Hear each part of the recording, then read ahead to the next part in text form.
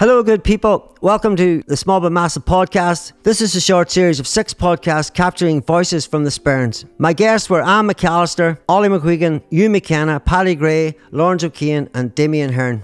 All well-known people in the local community. These people were involved in music, dance, filmmaking, the arts and business. All things that Glasgow is doing now in the Corn Store Creative Hub. So check it out, good people. Thanks to the Department of Communities, Arts, Culture and Heritage Fund for supporting the making of this series. I always like to get my glasses on to start and to make sure I introduce the right person with the right name. I've got the right sheet in front of me. So what I would say first is you're welcome, Anne McAllister, teacher, mother, rural music innovator and all-round nice person. And I should say I've done a few podcasts, and this is the first podcast that I've actually had a teacher on and someone that has inspired me so much. So out of all the people that I've interviewed, I think this is my most exciting and maybe my most nervous. I'm not sure either. So thanks for coming, Anne. What we're trying to do, I suppose, is we're trying to capture. We were doing Small But Massive podcasts, and I was interviewing a lot of creative people from the past and the festival and different individuals and music people. Yeah. So this podcast is one of a start of hopefully a few, and it's all about rural people in our town, Ballinasgreen, Draperstown, and hopefully hearing the community stories. Hearing where you've came from yourself and other individuals in the area, and hopefully those people out there that would be listening in will enjoy hearing the stories from good people like yourself. I suppose where I'll start, Anne, is your family. When you were growing up, how many was in your family, and where were you first born, and was it Draperstown itself? I was born in Straw. Now known as Seamus Kelly's house. Yeah, Seamus was my brother. My father and mother were both musical and sang a lot.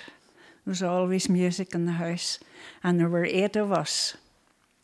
And where did you come within the 8? I was the oldest. You were the oldest? Yeah. There you go. Yeah. And I suppose when you were saying a family of 8, it would be a family, your family's well known in the area? You mentioned Master Seamus there. There's plenty of Kellys. Yeah, there's a lot. You have took over every corner basically in the town.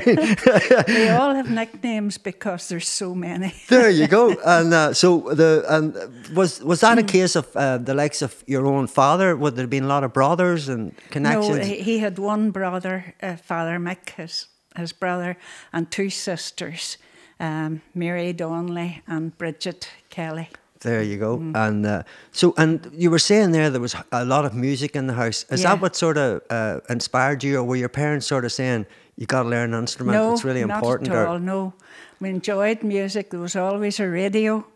You'd be sitting listening to it with your ear to it at that time. Yeah. Who would have been the artist then? Would have been pumping out in the radio? Well, that's when I was a child. Yeah. It would have been like Bing Crosby and people like that, Rosemary Clooney and all that.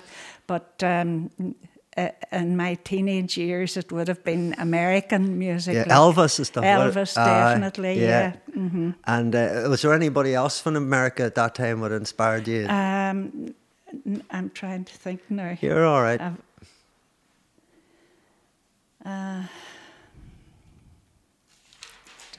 Jerry Lee Lewis or any of the rock and roll? Jerry Lee Lewis, yeah. Piano and rock and roll. Bill Haley, rock around the clock, stuff like that. I wasn't that mad about Bill Haley, but I liked rock and roll. Rock and roll. And that I suppose that was a pathway of what the music was happening at that time and changing, I suppose. Little Richard, all Fats Domino. Farmer Thrills, Blueberry Hill. That was one of the first things I played on the piano once I learned. That is absolutely fantastic song. And it's so nice, and it's so there's not a big harage around it. It's just piano and this cool air. Ain't That a Shame was another one. Yeah. And what about you mentioned Little Richard there? You know, because some people say like Little Richard was the instigator of the first rock singer. You know the way he played. No, I think he came before. Oh, he came before Elvis Presley, really. Yeah. And again, the piano. was what caught my... You shake my nerves and you're it's all good. It's all good. And so you then, when you were saying there about your family being steeped in music, was it kind of, you obviously the radio was inspirational to you. At what age did you start learning the piano yourself, and who taught you? We didn't have a piano in the house, and when I went to my cousin's house, they had an accordion, and I was always playing the accordion. And long before I didn't get lessons until I was at secondary school at Marafelt. Yeah. And then I went to Bernadette Clark, Bernadette McAllister, she was then, in Cahors. Ah, there you go. Bernadette just died recently, and she was inspirational. She loved music. She was a real good musician. She taught the piano and she taught the fiddle. She was very good. Yeah, you know, Regina's aunt. Oh, there you go. Yeah. And was when you were going for lessons, was that up Cahors? Up Cahors, yeah. I walked up, got off the bus at Molly McGuigan's and walked up Cahors for my lesson. There you go. And that's where Regina lives now. That's it. There and you then go. Walked down and then walked up to Straw afterwards. There you go. There was no getting lifted by mommy or daddy in them days, you know, like a fleet of cars going around. No. And so when you were learning with Miss McAllister, what kind of styles was she teaching at that style? Or, you know, because I read somewhere, I know... She taught anything, Irish, classical, fiddle was most... Well, no, she took pupils for grade exams on the fiddle as well. There you go. And the piano. And she played one of her Atwell pieces, ragtime piano. She played anything. She loved music. There you go. And did she sing along too? No. But I remember her playing for the choir in Straw Chapel, you know, St. Columbus and Straw. She played for the choir, and when Mrs. Reagan was off, she would do it for 5 or 6 months or whatever. You know? And were you part of that? Yeah, when Mrs. Reagan went off, I filled in when I was about probably 12 or 13. Jeez. But it would have been very amateurish, I'm no, sure. Well, you know? I mean, you still stepped up to the mark at 12 or 13, would that have been your first sort of out there performances as such? Probably, yeah. No, but I left out part of it. Yeah. Nora O'Kane was a brilliant influence on everybody, both language, Irish language and Irish culture of all kinds. She started the Fish, I think. There you go. And that would have been way back in the... Was that back in the 50s? No way, yeah. Late 40s, early 50s, yeah. She came up to Straw once a week and taught us Irish songs. And to this day, my sister and I can sing them word for word. There you go. The ones we learned then. There you go. And there's people now trying to, I suppose, that whole Irish culture is coming back stronger now. The Irish language, and you know, you've the knee skulls, and you've got different places where people can get access. But back then, was it just the norm to people to learn Irish, the language? Now, I don't know if it happened in any other parishes, to tell you the truth, but she kept it going. She went out to Mononina one day a week. She came to Straw. I don't know if she went to the 6 towns, but she walked everywhere, and she was maybe in her 50s at that time. No way. Well, she wanted to keep... She was a poet. I brought in a book to show you of her poetry. Oh, even better. And what was that lady's name again? Nora O'Kane. Nora O'Kane. And she was a sister of... You didn't know Rosh O'Kane, no? She was a nurse, midwife. No. Lived... where Burns's shop is now. Ah, there you go. Yeah. That,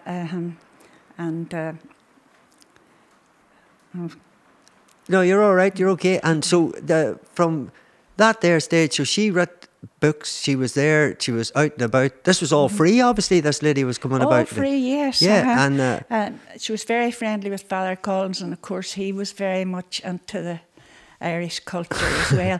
I think she started the Fish and she kept it going, and she entered us all for the Fish. So solo singing, there was playing instruments, there was competitions in sight reading music using tonic solfa. Have you ever heard of tonic solfa? No. Well, the other, I must bring in Master Maloney into that too. He taught in Straw School. He was the headmaster, and he taught tonic solfa every day faithfully from 1 till 1:30. He put it up on the board, do, me, so, whatever, and we were taught to sing that. Sing along. And that's still with me to this day, and I think that's what got me interested in the music. Nora O'Kane did the same thing. She had a competition in the Fish for sight reading, but it wasn't sight reading from the 5 lines in the staff, as we know it, but it was from do, re, mi, fa, so, and it was... And it was a good practical thing, I suppose. A lot of people still use that to warm up their vocals and that's right, and use it as a vocal exercise. Yeah. And is that what's kind of... you mentioned the Fish in them days. Did you enter yourself? Yes, all of us did. Anybody who went to her classes entered for solo singing or choirs or whatever, Yeah, and what was the choirs like back then? The choirs wouldn't have been... There were good choirs which came from Derry sometimes, but the choirs would have been mainly just unison singing, and small choirs. More for chapel style, was it? Yeah, that would have been Irish songs, Mm-hmm. And so the likes of, you mentioned the Fish, would the scores have been about at that stage? No, there's nothing like that. No, so that's so in saying that there, that meant that in the area for creativity, it was quite innovative place to be, Cooperstown, Ballinascreen at the time. It was brilliant. It had everything. Well, there's the first pantomime programme, and it says written by Eleanor Cornish. She was a teacher from Marfelt, but she was friendly with Nora O'Kane, and I think Nora O'Kane helped with the writing of that and with 2 more pantomimes afterwards, and everybody was involved in them. All round. I'm sure your mother was involved. I don't know. She never told me about her acting debut, I don't know. Well, Matty Cuskern definitely was. I know definitely Matt. Yeah. I know Mum said that Matt liked to do a bits of acting. Yeah, that's 1955. Amazing. And there's a picture of me and Maren McAlary as Prince Charming and Cinderella. There you go. Back in the day. I was 14 at the time. Wow, that's amazing. And it's weird you pulling that out, that even back then, so that's something that I've got Ollie McGuigan coming in too. Ollie was in it. There you go. Yeah, and Jojo. There you go. All of that. And that's all real. McGuigans would have been in it, I'm sure. That's really interesting because you were just saying there about the Fish, and then all of a sudden there was actual productions going on in the area as well. Very much so. And that's amazing because I knew there was, like, as I say, bits and pieces of plays going on when we were growing up, but I didn't know that the things were that old, that they could have went back to that far. Like that's really... and they were very well done. And she, I think after, I'm not sure about Miss Core, I only realised that when I found that programme, but I always heard that Nora O'Kane wrote 2 or 3 of the pantomimes in rhyming couplets. And they were all the script was written like every 2 lines rhymed, With a wee rhythm. Which was an undertaking in itself. I think just mentioning that, lady, it seemed like yourself to be a very creative mind. Yeah, music, everything. And she was very Republican. I heard a Yahoo in the background there. I don't know where it came from, man. But that was the time for, that was a sort of... She came from a time... She came from the early 20s, The 20s, and so she was at a phase of the first sort of, I suppose, what would have been the first uprising. Yes, exactly. Yeah, she would have known people personally on that. You know? And there was people travelled to that from all round, I suppose, Ulster and all, and maybe even here. Yeah, she maybe knew people. Yeah. And and then I suppose for yourself, then you then went away and got trained up to be a teacher. That's right, yes. And did you go to, was it like was it Derry or Belfast? St Mary's Training College in Belfast. Belfast, yeah. And how was that in them days? Well, it was. I really loved St Mary's. It was very good. It was very different from school. Yeah. You were treated like an adult. Yeah. And I'm always running into people who remember when we were in the common room and playing Elvis Presley records and jiving.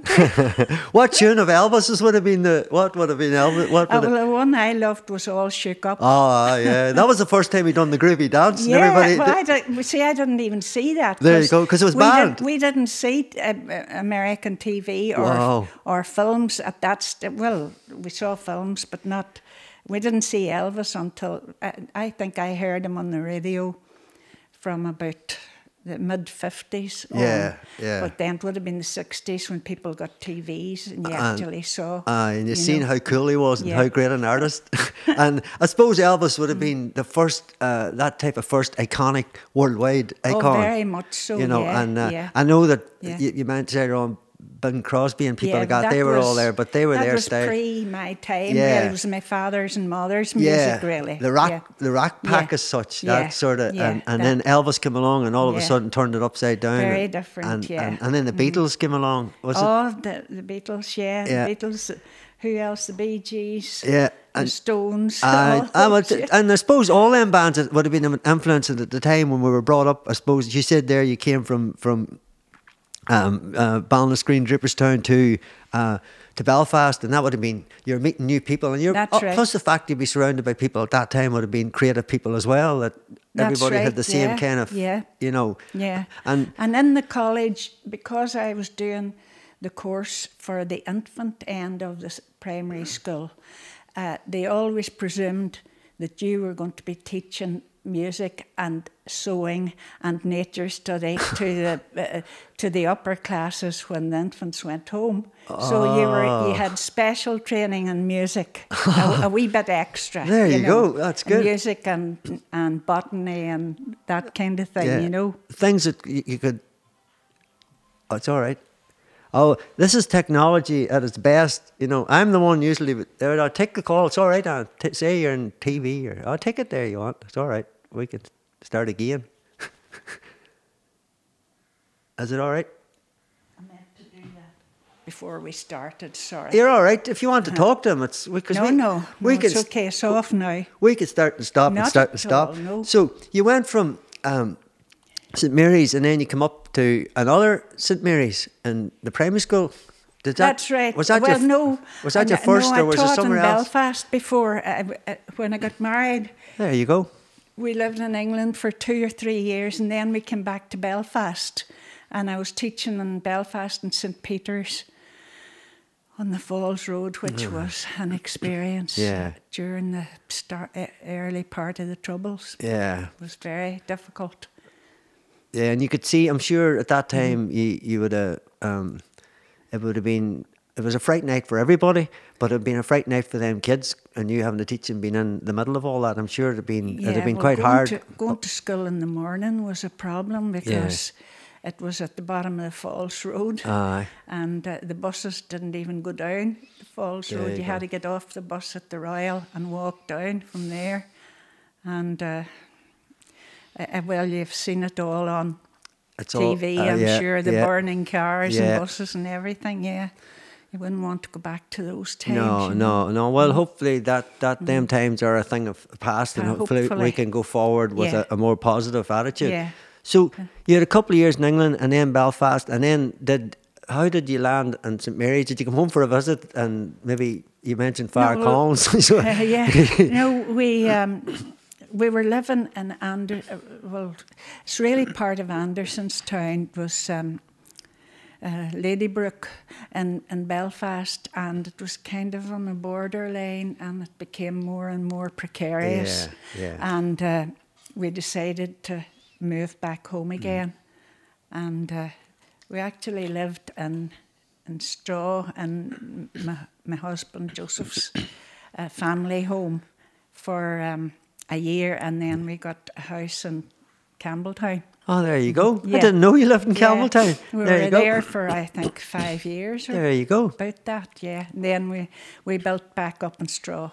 And that's where you are now, Yeah, to this that's where day. we are to this day, yeah. That's brilliant. And so you went then and you went into St Mary's Primary School? Yes. Yeah. And well, I was subbing in, as we call it, subbing. yeah. Doing the double. No, I was filling in for a teacher in St Pius's. Yeah. Mrs. O'Kane. She was the music teacher. So I was there for 3 or 4 months.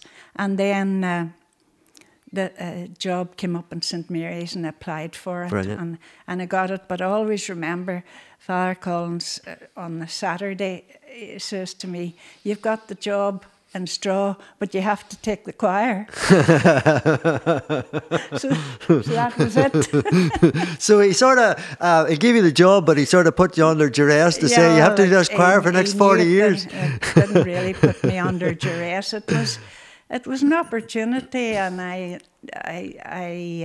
probably was nervous about it in the beginning, but I loved it. And as I say, well, as I said earlier on, right back at the start, you taught me good self, and I remember you were taking one time the rehearsals for the Feis. Yes.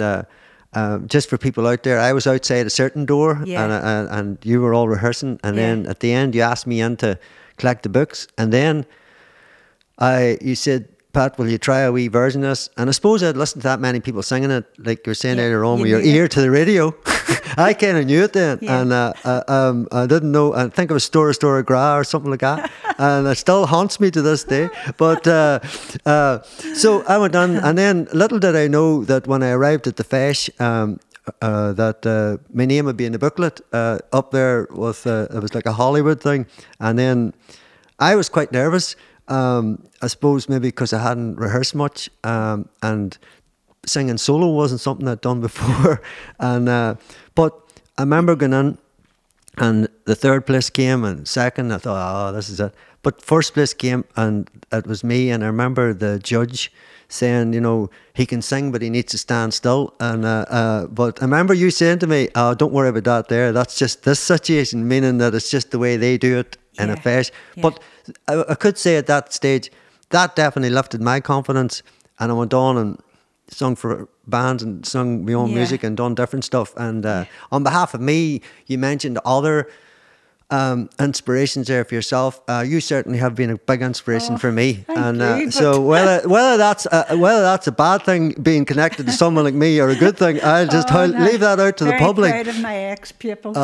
And thank you very much. And that was a fantastic thing. And I think sometimes in life, you think you're not ready to go into stuff, and then somebody just sort of drifts you forward. And I've seen it in here in this building, and that sort of first showcase you get, or that first opportunity to sing a song or play a piano or guitar, or the first opportunity somebody gets to film something or record something. It's just it's a great thing, and it's due to good people like yourself and having the baton all them years ago and passing it on, and many a student you have are teachers themselves now. We were chatting earlier on about young Jolene, who's teaching in St Pat's music now, and like I suppose, and then there's me in here. It's a completely different sort of thing, but we still deal with all different young people and different people in the community. And so when I was at school too, there was a great opportunity. There was yourself and Mrs. McSwegan, God rest her, Patricia, and I don't know if many schools at the time would have had two so dynamic people in the one place. Sometimes you get. I've been in rooms with creative people, and it's just that they get things done, and there's a great vibration. And so you started like song and dance and choirs and so that song and dance idea, if I may interrupt you for a minute, the song and dance idea, I just want to give credit where it's due. That belongs to Nora O'Kane. There you go. On a smaller scale. There wouldn't have been costumes or anything like that, but she had us doing that. And to this day, I remember she would have played... kind of classical pieces, and we learned. It would always have been about princes and princesses or something like that, and she taught us a gavotte to the music of Mozart, I think it was, you know, and you know, I still remember that to this day. Yeah, well, because I suppose it's like. That made a massive impact on yourself, Yes, it did, and fair play to the lady herself, because she seemed to roll in and out of your time. That's right, and everybody sort of my age group that was there remembers the same. They still remember the dances they did. Yeah, and she wasn't a dance teacher, but she made up the movements to suit the amazing. The script. Yeah, you know. she was going with the rhythms. Yeah, that's really cool. And so then yourself and Miss McSwiggan then for the TV program school. Yes. So how did that come about? Or well, I think children and their music, isn't that right? That's right. Well, for a start, I think Ethna. And Ethna Donnelly I remember was involved in reviving the Fish at some stage. I'm not sure, was it while I was away or when I came back here? And they brought back in the song and dance scene. And I think Mr. Kerrigan and Una McGuigan, and they used to enter for it. And when I was there a year or two in the school, we decided we'll throw the hat on, have a go. Yeah. So I think I got 5 or 6 songs picked and strung together and changed the words in them to suit the story. You know, suit the narrative. Met her in the garden where the pretties grow and things like that. And we sort of went from one into the other, and it told the story. And then Patricia did the dances with them, and just it come together like it came together. The first year mightn't have been great, but it seemed to get bigger and bigger every year. Yeah, I think, and that's probably confidence in people and confidence in the singing but because another thing that you were great at, and Patricia, was getting everybody involved. That's it. You wanted to, you know, and people need to realise that at that particular TV show it was down to primary 2. Like there was people, you know, and that like how did you handle all that? Then you know, was it a nightmare? The whole staff were involved. You couldn't have done that on your own. Staff were all involved in the preparations. I mean, teachers had to release their class early to have a practice, and you stayed in after school quite a lot as well. And I must tell you about one thing. Mrs. McKiernan got the pupils to write about their experience at the BBC afterwards, and quite a number of them commented on the day that they were going to Belfast. They said that they remember getting on the bus at 7 o'clock in the morning outside the school, and Mrs. McSwiggan and Mrs. McAllister had great difficulty getting the wardrobe, Mrs. McSwiggan's wardrobe, heaved onto the bus. And Mrs. McSwiggan had a special wardrobe made in 2 sections which closed together with caster wheels on it. That's brilliant. To hold all the costumes. That's brilliant. So, you know, that was just one. That was a lot, big thing. And like for yourself, I suppose, like you know, back in them days, you're growing up, you're watching people on TV, and all of a sudden you're on TV yourself. How did you feel with that all? Was it all new, or did you just focus on the choir like people do, and not worry about what was going on the right hand side? It was nerve-wracking, but you had so much to do and adrenaline. So many things to keep in your head at the same time. It's amazing, and for people out there, like it's online still. The actual, you know, it's on YouTube or not YouTube's a local. Yeah, well, I think after this here we'll be putting it out again because Historical Society. No, I think we have a version too somewhere. And I forgot to say we were also involved in the making of the parish record. You know, the CD, songs of Ballinasgreen. Oh, and when was that? I'm not sure. Maybe the when 80s that or something like was. that, was it? And what tunes? Well, it was the Historical Society. Would have been probably Graham Mahoney and Frank Smith Aye. were very involved in it. And we had Patsy to go to a McShane. recording studio in Randallstown. Aye, to record Homestead. that. That's it. Run by Mud Wallace. Who? Mud Wallace was the man ran it. Aye, right. I knew him. He's not Yeah. here, God rest him, Yeah. but aye, that's Homestead. That was So a pretty big one at the that time. was a big. It was. It was a big occasion Aye. too. Yeah. And how did that all go? Being in recording and The children were very good, Aye, you know. aye. It wasn't easy now. Aye. I think that recording studio would have been about a quarter of the size Aye, of this room. aye, yeah. And there might have been 50 or 60 children in it as well, so engineers. And well, I suppose it's all an experience, and you were allowed to do that back in the day, and at the That's minute you're not right. even allowed one person No to go. health and safety, I know, no. but I suppose even back then. There you were, you got an opportunity to see how it worked in the studio and how it was like to Yeah. record and what it was like to get something out the other side, That's which right. is, Yeah. I think it's a great achievement in itself. Yeah. And so the likes of, whenever coming back into Draperstown, you had, talking about the young people there in the choirs, you have Yeah. been connected with choirs all your life. Yes. And like you've put so many different choirs together. Yeah. Is there a format to put a choir together? Or is it, or are you listening for things, or you know, when people, you'll sing here and you sing here and you sing here? Well, that all comes in time. You start off with a unison choir; they're all singing the same tune. But after a while, you get to know the ones who pick up, and you'd pick them for the harmony if they had a good strong ear and wouldn't be put off by singing the harmony. You just it's a matter of time and listening and it's a lot of commitment too for choirs. You know, I suppose like anything in life, you know, and I think that there was a wee push there.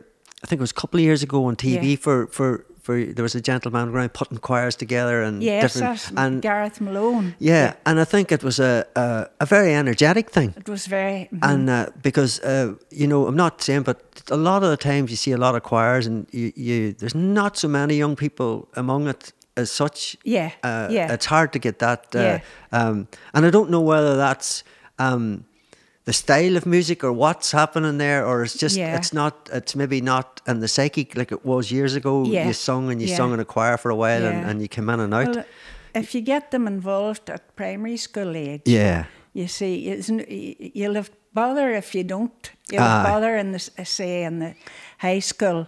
Getting them to come along to choirs. It's not cool you then. know, if they haven't been doing it from the primary school. So it's very important to have as much music as you can in the primary school. And St Mary's is full of that. Even to this day. Now you still go up. I still help. Well, I did until COVID. But you know, the dreaded word. Evan Devlin. And Miss Coyle, the principal. And there's Mrs. Graham as well. She's an excellent violinist, and she takes the choir in the school. I would have helped out by playing the piano accompaniment for the choir. Brilliant. And they entered for the school choir of the year every year. There for you go. 4 or 5 years. There you go. Know. So it's strong, and St Mary's. They're very, very good. And the choir. That's been there since, and that's really important because I think at the minute, I know that there was, like, we were asked through the Arts Council of Northern Ireland, like a music audit about youth, and there was a lot of teachers on it, and there was individual practitioners who would take lessons and all, and it was interesting to hear that a lot of music had actually been taken away from schools, and not some. It's brilliant that St Mary's isn't one of them, and I know Straw is very vibrant with music as well, and so. I know from someone like yourself, you've just said there, it's really important that there's music in schools, in primary schools, and it's maybe something that needs to be looked at again. And because sometimes, if it's just left to the teachers, they have that much other work on. That's what we were hearing back. I'm doing this. I have so many in my class. I can't do piano, or I can't do this, or I can't do that. So it's so demanding, you know, the Yeah. teaching at the minute. And the one thing I think is the way the young people have been deprived of normal life over the last year and a half with COVID.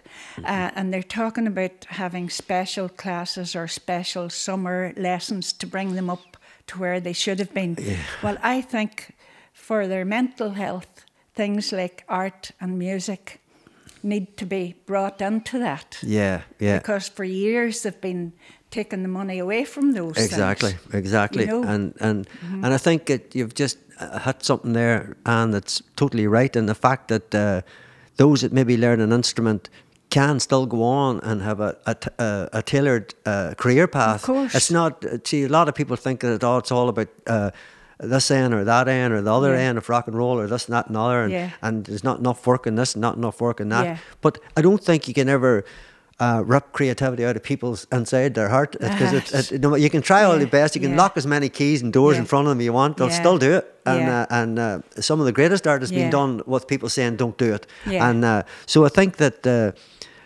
for me, it's really important that primary schools have an investment, and even for other people to come in and inspire them in and out. I know we do after school stuff, but it's, I suppose, in a way, you need that more consistent approach, like you have with the choirs, that there's commitment and people are into it. It's just there's that, and I suppose in an area like Ballinascreen, there's that much access now. That you've got the Scouts, you've got a great sports hall, you've got Celtic, you've got GAA, you've got ourselves, and that is only a good thing, I think, for a community. And I think as a small rural area, we should be proud of that. And I think it took a long time for all that to be put in place. People like yourself, trailblazing, and all of that, Mr. Kerrigan you mentioned, all the different people. And I know Q McKenna's taking on that mantle now. And Q's, that's right.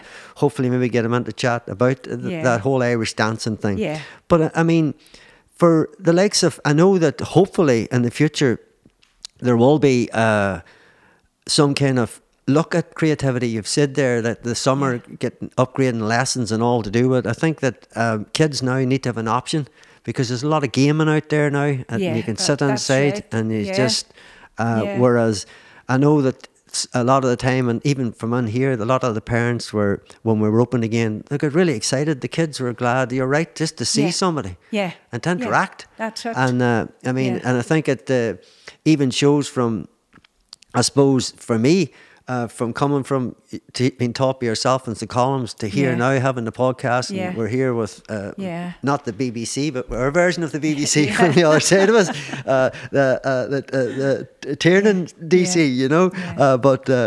So Pat, I wanted, you mentioned the choirs. I forgot to mention one particular choir that had a great influence on me, and that was the Reagan Singers in Marafelt. Margaret Reagan was a young teacher who came from Scotland, I think Edinburgh, there you go, to teach in the Rainy in Marafelt. She married a local man, Eamon Reagan, and they set up the choir called the Reagan Singers. And she was a music graduate, and she knew all about it. And the standard of music she had us singing was unbelievable. There you go. And she wasn't there 2 years, I think, until we were singing with the Ulster Orchestra. No way. And the first time I ever heard a live orchestra was the first time we sang live with that orchestra. And I'll never forget it. The sound was unbelievable. Did it just, you know that wee shiver you get? It was overwhelming. And as well as that, and that was the first time I had ever heard a harp live, but it was one of these big orchestral harps. Oh, amazing. And the sound of it was absolutely beautiful, you know. I think that's what wakened my interest in the harp. And then Yvonne Devlin up in the school, she and her husband made a copy of the O'Kelly harp. Oh, there you go. O'Kelly connected harp, to yourself. Connected to myself. Well, you should say just on that behalf, that's a famous harp, very famous harp, and Guinness. Henson or downhill harp, it's known as. Yeah. And would that have been your ancestors? that man? Not a direct. He'd been a great granduncle or something there you like go. that. There you go. Because I don't think he was married. Cormac O'Kelly. Yes. Yeah, came from Crieff. There you go. He made the harp. Somebody bought it. Then somebody else bought it and gave it as a gift to this man, Hempson, who was a blind harper and was very gifted. Jeez, And then he was employed or had a patron who was, the Downhill, Mussenden Temple. Yeah. The Bishop of Derry, he was then, he was from Bristol originally, I think. You go. But it was him that acted as patron to Dennis Hempson. And I always thought it was him who bought the harp for Hempson. But I was reading recently in a newspaper article that it wasn't. There you go. I can't remember who it was, but he was presented with it and he played it for the rest of his life. And he took part, that's what Yvonne and her husband did a programme on TV called Ban Rain and Cool, the Queen of Music. I just seen a wee bit of a clip of that online recently. Yeah. And that harp was copied from the original in Guinness storage. In Dublin. They went there, measured it, found out what kind of wood it was made from, and copied it. That's amazing. And then made a TV programme about it. So basically, something that was made in Crieff 1600 something, I think. Is now, and some would say the Guinness motto. Yeah. I don't know if that's a good thing or not. Like to be in a town and say, "Yep, that's drink plenty of Guinness. It's good for you." So, and you brought some pictures as well, and of some. Yes. So, do you want to explain any of the pictures and the era and? And you can just show them to me, and it'll be captured anyway. That was the pantomime programmes there, so we'll keep them to the one side. That's really good. The pantomimes, there's none of those lines like behind you, no?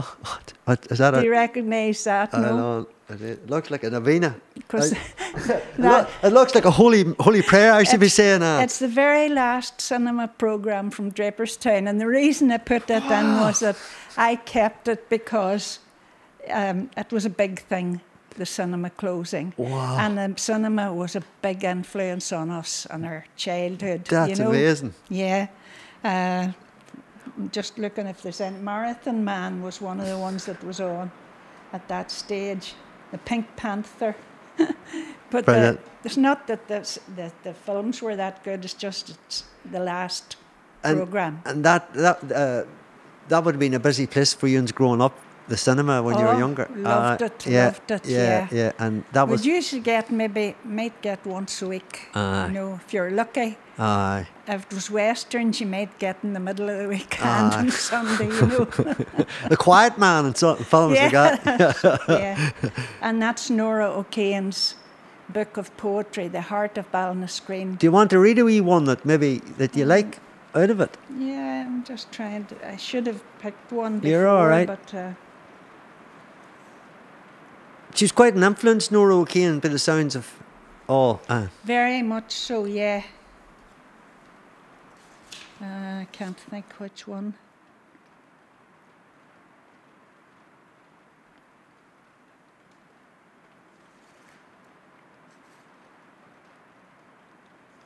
This one's called A Pilgrimage. It's probably, could be about Lochpatrick, I don't know. Yeah.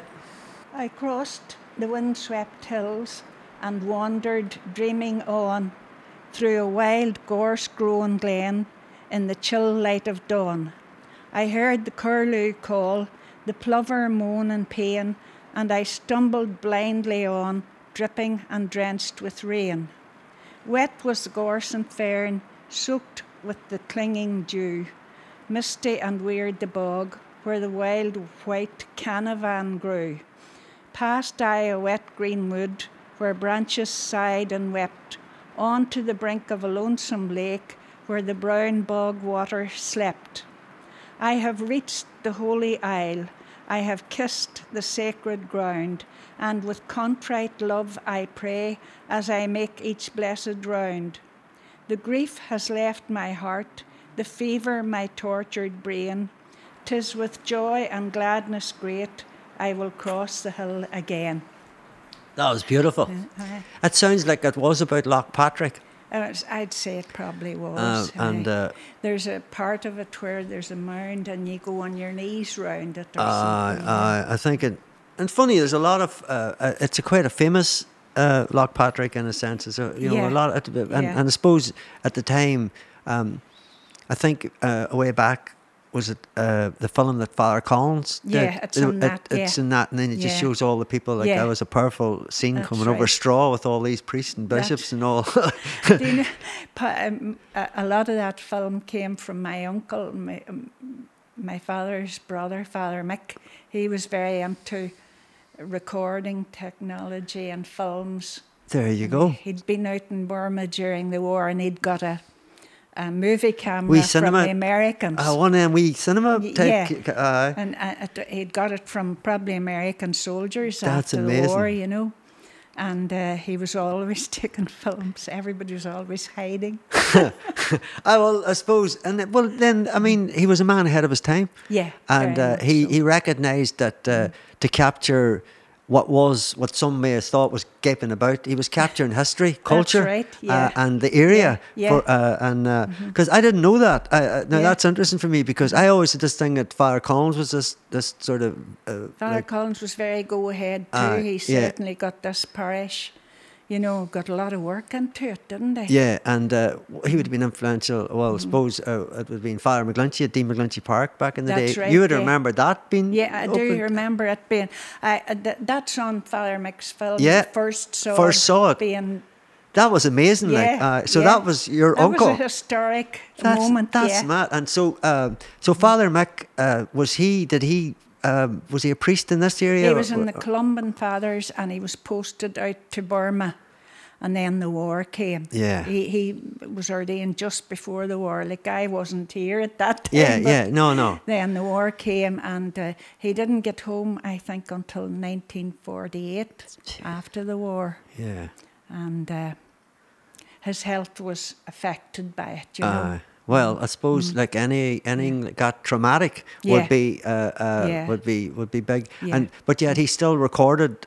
Oh yes, very much so. He taught in Dalgan Park, the Columban Fathers in Navan. There you go. Yeah, and that's really good because that's things like that I didn't know because I always thought it was Father Collins just had all this stuff and he was the man, but never thinking that he was maybe too young to have that footage. And then where did all the footage go, Father Mick? Did it disappear? Because obviously he had other footage. A lot of his films disappeared. After he died, nobody knows what happened to them. Actually, jeez, I had one wee bit and I got it put onto a VHS. You know, and. Parts of it are included in the one you'll have seen because I gave it to the History Society there you go. at one stage. And you know, there's in Belfast there's the NI screening. There's they sort of log old films and all like historical. And actually, that particular film is the most watched community film in Northern Ireland. Really? Yeah. Gosh. So you know, but there's another film of the parish which was made by Father Collins' nephew, Father Michael Collins. I think it's called the Parish of Ballinasgreen. That's the one. That's the one there. Yeah. That's the one. Yeah. I just thought that was Father Collins. There you go. It's not him there. Yeah. Well, twice I've given Father Collins adulation for stuff and he didn't do it.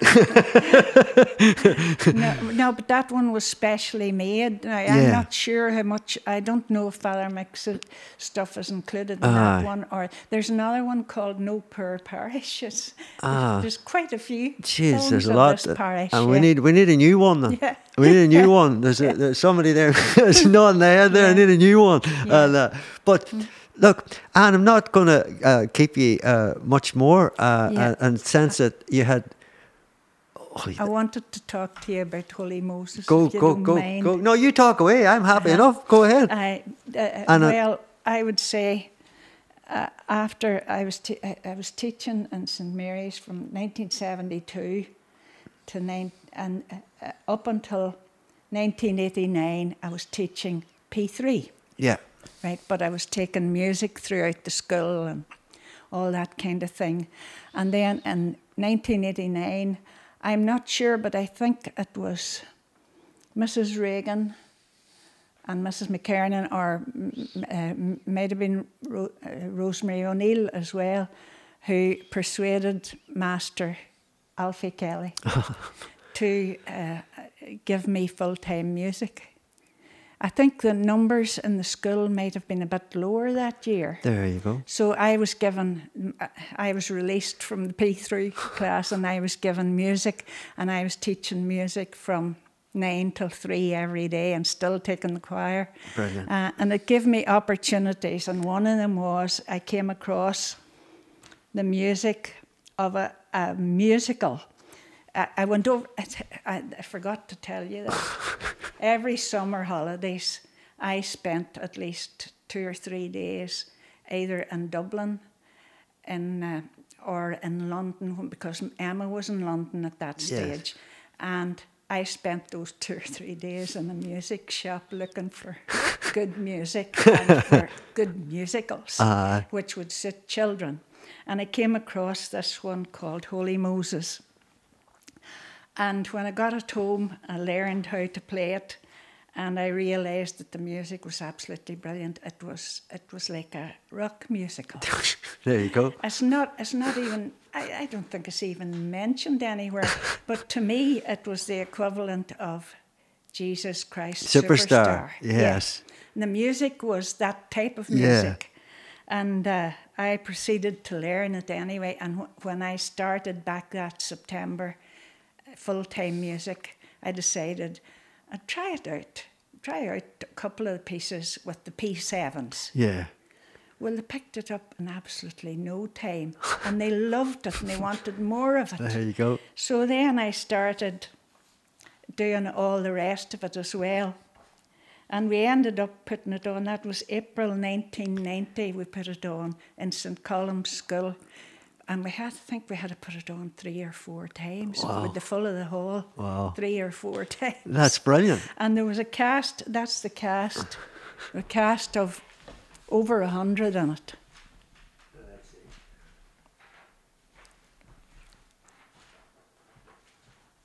There's a lot of people in it. 1990, that was. And I've got a film of that. But it's not very good quality because it was my own camera, you know. There's loads of people on here. We could read them out and they'll be going. They're still about. You'll be there all day. Yeah. It started off being for P7, but it ended up being really from P4 up. Yeah. You know. So the headline spot, Moses was Barry McBride. Barry McBride, yes. Pharaoh was Olga Conway. Olga Conway, yes. Aaron was Martin McGuigan. Pharaoh's daughter was Deborah Conway. Moses' mother was Mary McCullough. Pharaoh's son, Stephen Manning. Voice of God. Now, this is a big role. Should we call this person out? Because this dude here or dude Edda's, they're going to be the most famous person in the world. So, the voice of God was John McWilliams. So every time I see him now, I must nod and bless myself. And the angel of death will not call out your name, but that's brilliant. And there's so many people here, and you've got an orchestra, the different violinists, the recorders, the percussion, and there's seniors in the orchestra as well. There's just so many people here, and you know, like, credit to you. Like, I'm looking at this here, and this is a major, yet again, production. There's so many people well, to involved. me, that was well worthwhile, and everybody in the staff helped with that. Brilliant. I mean, Kevin Toner and the men made the scenery. All the women helped with the costumes and with organising the props and all the rest of it. It was a complete. Everybody was involved. Everybody's involved. Everybody. And I should say this is a Sunday, and just for everyone out there, I feel quite holy today. Yeah. The Holy Moses. Just thought I'd plug that to everybody. And that's amazing. Yeah. Okay. My ma will be proud of me there today. Well, and was the song the Israelites in that play? No. Yeah, but there's about 8 or 10 songs in it altogether. So it's just you. And we put in extras. We put in By the Rivers of Babylon. And Eddie Cochran, what? 3 Steps to Heaven. A real rock and roller. Step to heaven. What? Yeah. And that's brilliant. And but I think sometimes it takes them doesn't it? To lift it, yeah. And I tell you, they were put in 2 days before the show. That's amazing. And I think your Stella might have been one of them, was she? Stella, were you involved? Would she been 1990? Yeah. No. No, were you too old? Oh, you're at university then? You sure about that? And are you lying? No, you do not want to be in Holy Moses or what? You were in the audience? All right. She was in the audience, but selling out 3 nights in a school, that's really, it's really good, and I suppose it's something you could have just kept going and doing, and what have been So what was your last big production then, in a sense? Well, then after that, it was just really school concerts at Christmas, but we went into it in a big way. I suppose I was justifying the fact that I was full-time teacher, so I had to produce something. You know. Oh, it's not an I rattle. You have to go whole orchestra. Everybody has to sing. It's all fingers and bells. No, I know. Yeah. But that's great to be able and for Mr. Kelly, Alfie Kelly, to commit to that. It's a great thing. Yeah. He believed in music and creativity by doing that.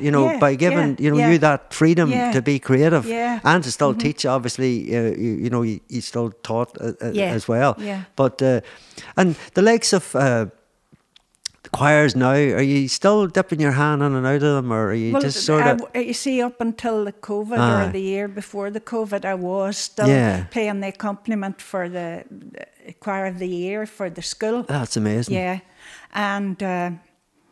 If they had an assembly or something on, like Mr. Kearney, he's very musical. Yeah. And he plays the guitar, and his class do a regular assembly. And I remember he wanted an accompaniment for, what was it?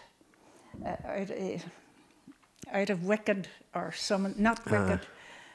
What was it? One of the sort of West End plays type thing. One of those musicals, yeah. And one of the things they did was sing, Gary Barlow's Sing, you know. Oh, yeah. And my niece's wee girl learned the piano part for it, and she played along with the P6 class, P5 or 6 class, and she played the piano, and they all sang along. There you go. It was very, very good. I was at it.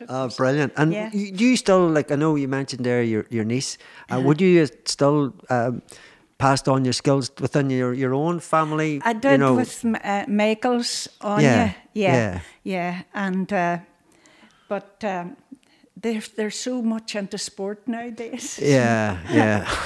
It seems, but Anya went to grade 5. No, she went to grade 8. Sorry, you can. And what about? To think.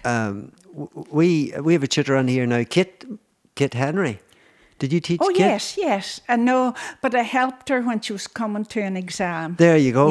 There you go. Well, she's in here now as a tutor. Yeah. There you are. So a small world. There you are. It goes around, comes around. There you are. She's very good. Very good. And I just thought instantly she'd have been mentored by yourself, and which is in itself a true thing. Yeah. Mentioning sport there, would you have any advice for any young people that maybe would like to get involved in creativity or have creativity in them, but they're not sure about how to approach it now? I'd go for it. Try it. Try out something. Me and you, the exact same. Even if it's only the tin whistle or the drums. Anything.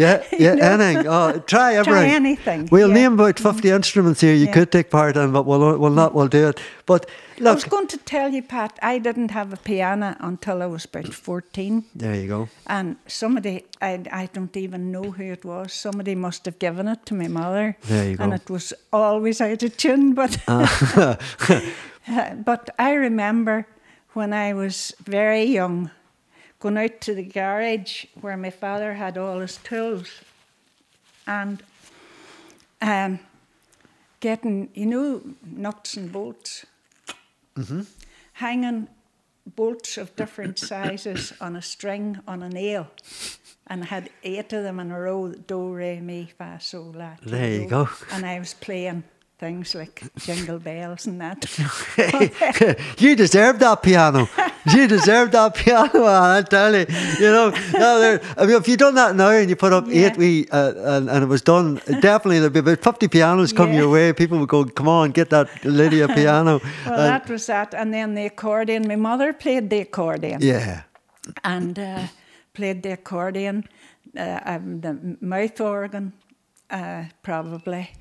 And apart from that, I can't think. I had a zither at one time, and I'd tried the guitar. I wasn't great on the guitar, but I was able to accompany children in school. Play a few chords. And that's really, well, then you are a guitarist then. No, not really. And my fingers won't, and I'm worried about losing the flexibility of the fingers now when I go to play. I can still play, but I can't stretch the full octave. Yeah. And so I keep playing, trying to keep it going. It's naturally in you, to just play. I don't know if there was, you're able to see the Elton John movie that came out recently. I didn't see it. Emma told me I should see it. A very, very good player. So he was. Yeah. I'm a fan of Elton John. I didn't know. Have been since the 90s. I wasn't sure that. I knew he played cool and well, but I didn't know that he was someone that got an opportunity through his playing. It was his aunt or something that says, "Look, he's good. He should get an opportunity." But I don't think the parents at the time, they were maybe thinking different. Yeah. But he went on and he's a really. He was. I didn't know how good a player he was, but he's really good. He's a brilliant player. Yeah. And I was going to tell you. Did I tell you about Bernadette McAllister? No. You talk away there. Any stories? Just pump them out. Go ahead. I don't want to leave her out. Anybody? I told you about Master Maloney. Yeah. Bernadette McAllister was Regina's aunt, and she taught piano and fiddle, and she was very musical. She only died about a month ago. Oh. And. She was a brilliant teacher in a time when piano teachers were famous for having a knitting needle or a ruler beside them. That's just sort of... but she, most of them did that. But Bernadette encouraged you and enjoyed music and had you playing duets with her. And she didn't care what kind of music it was, as long as she taught you the proper pieces and the great exams. Brilliant. But she'd let you mess around, play things that weren't part of the curriculum. Yeah, that's brilliant. That's brilliant. Great. And is there anyone else you'd like to mention on your? And you take your time. It's 100%. I should tell the people out there: there's no vodka in the Coke, and there's no vodka in the Coke. Not, all right, no. There's no whiskey, no vodka. I don't even know what else goes with Coke. Any alcohol at all is none in that tin of Coke. Yeah, I think we've covered most of it. That's brilliant. And I was going to tell you about my father and mother's music would have been, like Joseph Locke. Did you ever hear of him? Yeah, he was a very famous sort of bard singer, wasn't he? Yeah. More nearly operatic. Opera singer, yeah. Operatic. Hear My Song, Violetta. I remember my father was always mad about cars, and my memory of him is in the car and singing at the top of his voice, Hear My Song, Violetta, or other things of that. What was the Mario Lanza one? I can't remember it now, But Joseph Locke would have been one of them. He was Derry. A very famous singer, wasn't he? Very famous, yeah. World, he was on he was. The big stage. And did you get the opportunity to see him live or anything, or would he been too far away from it? No. Yeah. but that was way in the early 50s, really, you know. Aye.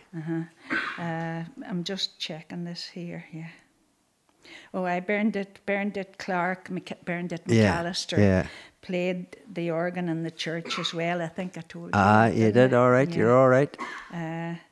The college, I meant to tell you. You asked me about St. Mary's. Yes.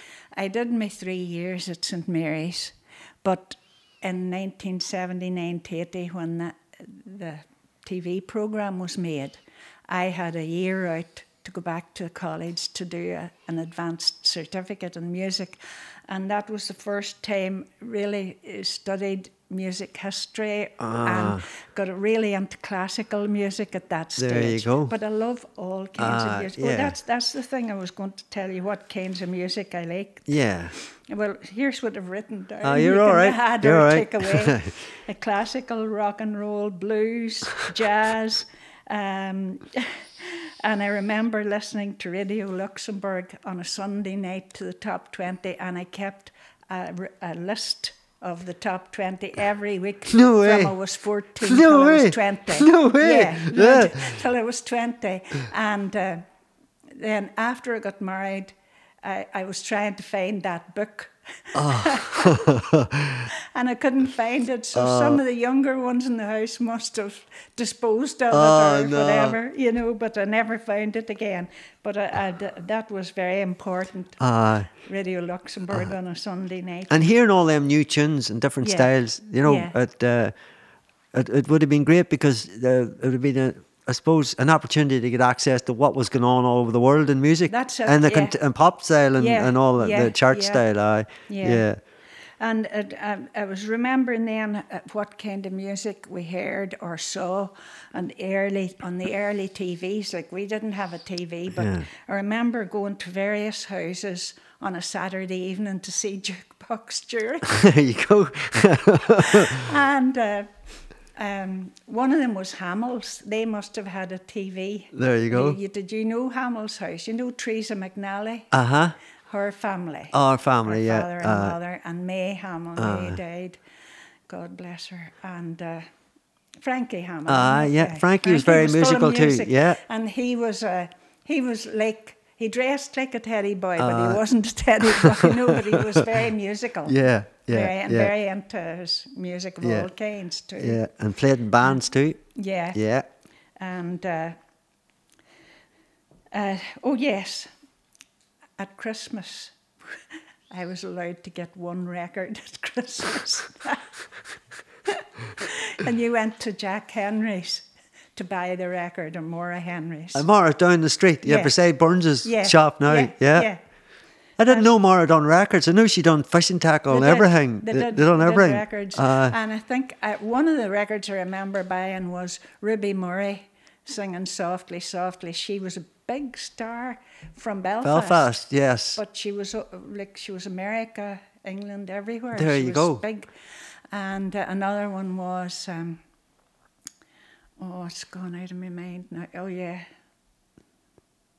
No, I can't. I'll maybe remember it later. That's a good one. This is just over the years, the different things that appealed to me. Winifred Atwell, the piano, Black and White Rag. Do you ever hear that? No. Fats Domino, Jerry Lee Lewis, Elvis Presley, Little Richard, Ray Charles, Floyd Kramer, On the Rebound. Did you ever? Funny, that's a name come up recently, Floyd Kramer. There was a guy in here recording was saying to me that was a reference that the man that recorded had made. Yeah. And then, this is what I loved when I was very young too. Spirituals and gospel. You have to look this up if you haven't heard of her. Sister Rosetta Tharpe, a black woman who played the guitar and sang, down by the riverside, up above my head, there's music in the air. And she was a big woman and she played the guitar like mad and she sang at the top of her voice. And she was again. She was brilliant, absolutely brilliant. Mahalia Jackson was another one. And Oh, do you know this one? Oh, Happy Day. Oh, happy day. Loved that one. Always intended to do it with the choir. Oh, but should never got to it. It's a powerful song, isn't it? It's a real. Brilliant. It's a Brilliant, deep yeah. South gospel song. Yeah. Aretha and Etta James. Etta James. Do you know I Etta know James? Aretha. Etta James.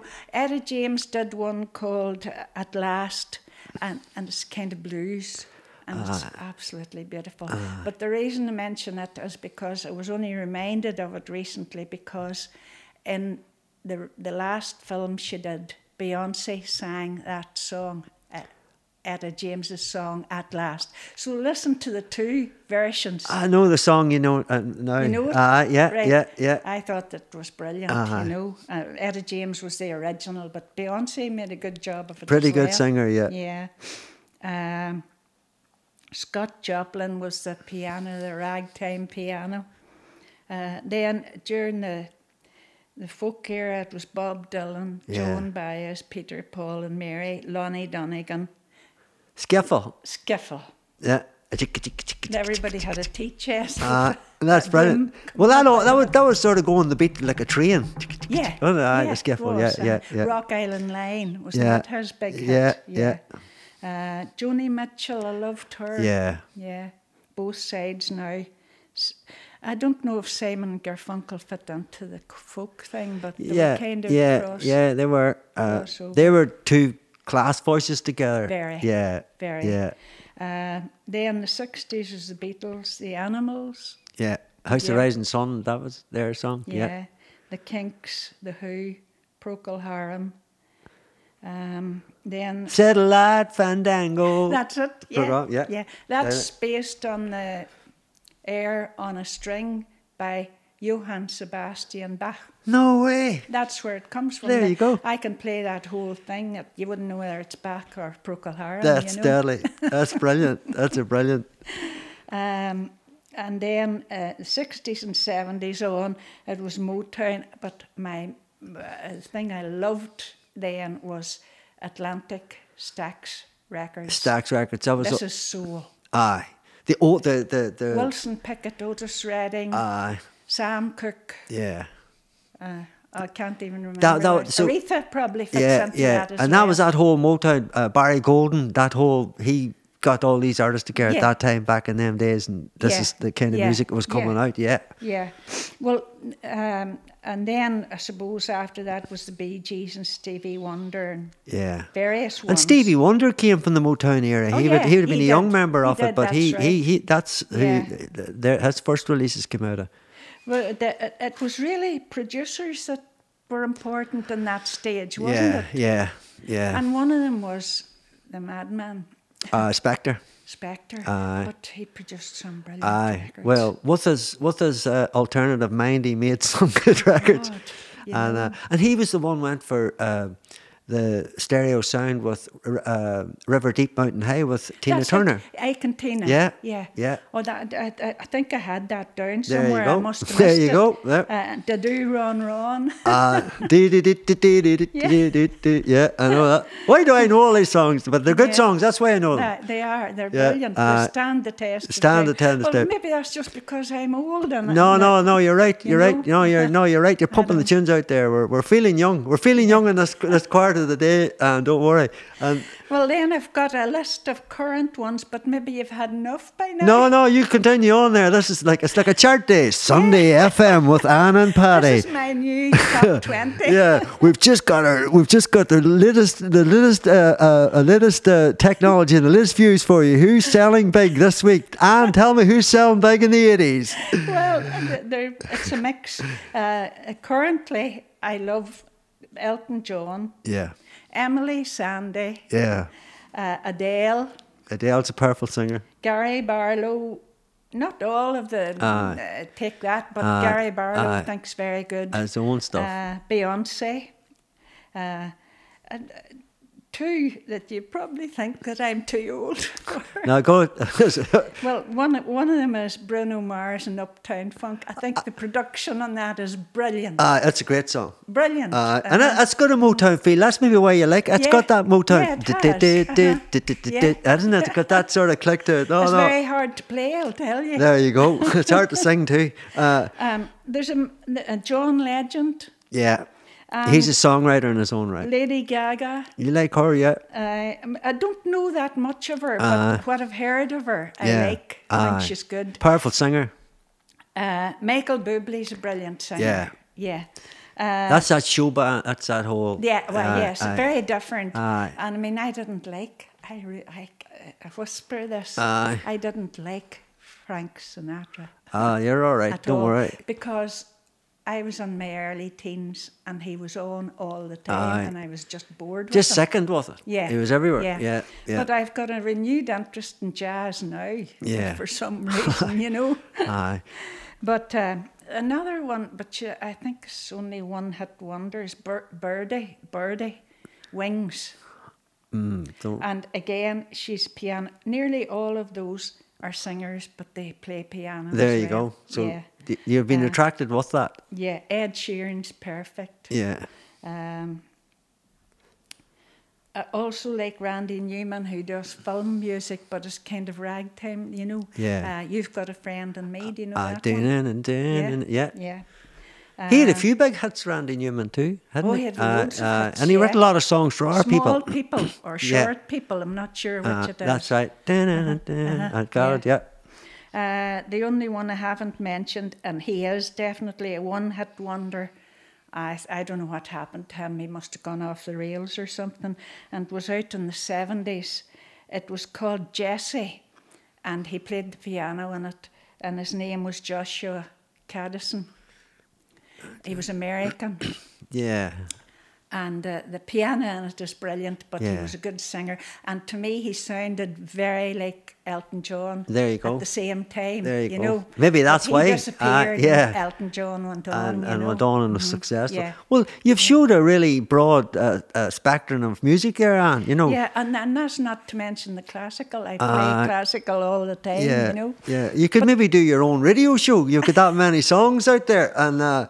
I can be there. I don't say I would be your producer, but I could be there in the background, and showing that I suppose the love of music that you have. You've listened to all the different genres out there, and you've give them the time of day, which is important. I think it's important to say for people listening out there that maybe are into music and creativity that it's okay to listen to other styles. Yes, you know, because it, as you said earlier on, a good song's a good song. Yes. And that's it, you know. And I didn't mention the Irish, but I mentioned it to do with the fish, but I love Irish. Yeah. I love Irish melodies and airs. Yes. I'm not so much into the diddly-dee. Well, there's no diddly-dee here today. There's more rock and roll and Little Richard and skiddly-dee. So we apologise for all the diddly-dee people listening to this. But that's the old folk style songs, the airs and laments that are passed down through history. Lovely. Yeah. And I think sometimes what happens now is some of them songs they have their place in time, but sometimes maybe you're in a room and there's 16 verses later, as you say, you get tired. If you don't drink, it can be very bored. But not to say they're beautiful songs. And I think you've covered nearly everything. If you've anything you haven't covered, I think you've covered everything. It's been a great pleasure having you here and to talk to me. As I said right back at the start, you've been a great inspiration for me and many other people in the town that you probably won't even know you've inspired, because I don't think it's the type of thing that come up and stop you in the street and tell it to you.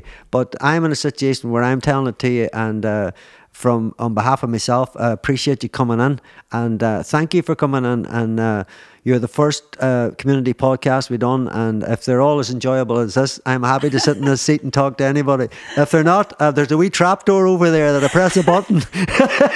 Room 101. Room 101. Apparently there's a third floor in this here underneath, and it's sunken, so you're not going to it. You're totally all right. You're over in the wee dancing corner there. So I wish you well and many years of musical adventure for you, and thank you very much for coming, and all I can do is give you a round of applause. Thank you. Thank you so much. It was a pleasure. Thank you. Thank you. You made it very easy. Oh, thank you, Anne. Thank you very much.